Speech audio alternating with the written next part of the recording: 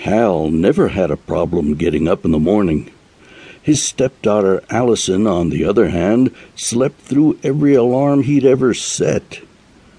She lived life in a constant state of exhaustion, and it was up to Hal to make sure that she made it to work every morning. In the evening she was always exhausted. More than once he'd carried her upstairs and put her in bed.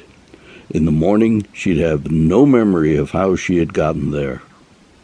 Upon knocking on her door one evening to tell her that he could give her a lift in the morning and thus an extra hour's sleep, the door drifted open. His stepdaughter was sitting with her back to him in her leather swivel chair, her head thrown back and her neck resting on the chair so that all he saw of her, at first, was the fall of her long blonde hair, and then, a moment later, one naked leg slung over an arm of the chair. She was sighing, and Hal realized that he could hear the buzz of a vibrator. Hal knew that he should leave, but instead he stood mesmerized as his stepdaughter worked the vibrator into her pussy. Only when he had taken a few steps back did he realize that he wasn't leaving, but rather repositioning himself so he could see the girl's reflection in her wall mirror. She was wearing a black bra beneath a crisp white blouse. It was one of those bras that pushed her breasts together and made them look bigger than they really were. There was room to get his cock between them, he thought suddenly. She was wearing a black ruffled skirt which she wore to her job as a receptionist.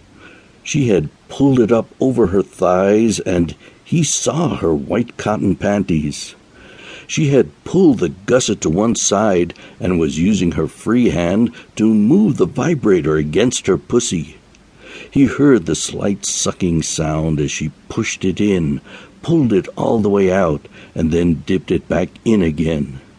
She slid the head of it around her pussy lips and over her clit before plunging the length of vibrator back into her once, twice, over and over. She teased herself, making sure the vibrator was slick with her juices before pushing it in each time with a little gasp. It was as though her hand was alien to her, and her body was at its mercy.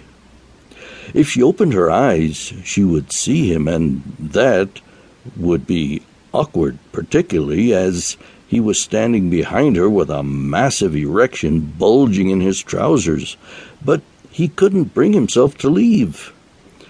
She was well into her stride, thrusting increasingly vigorously with one hand while she massaged her breasts with the other. "Ooh," she said. She groaned, bucked, and sighed long and hard.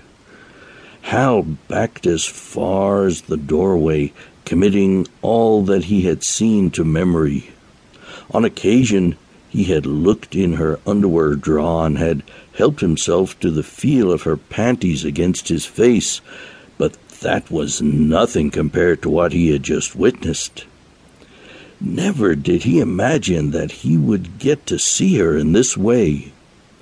Realizing that Allison had actually fallen asleep, legs apart, the vibrator still thrumming inside her, he left the room and made a lot of noise in the hope of waking her, but to no avail. His cock was still painfully hard, and, to be honest, there was a sense of unfinished business about the whole thing. After thinking over his next move for a long while, he walked over to her and turned the swivel chair so that she faced him. It squeaked, but he needn't have worried, because the girl remained sound asleep. He was now close enough to smell the scent of her aroused pussy and to see the juices that had trickled from her sliding down her inner thighs. He removed the small silver vibrator from her hand and slid it gently into her.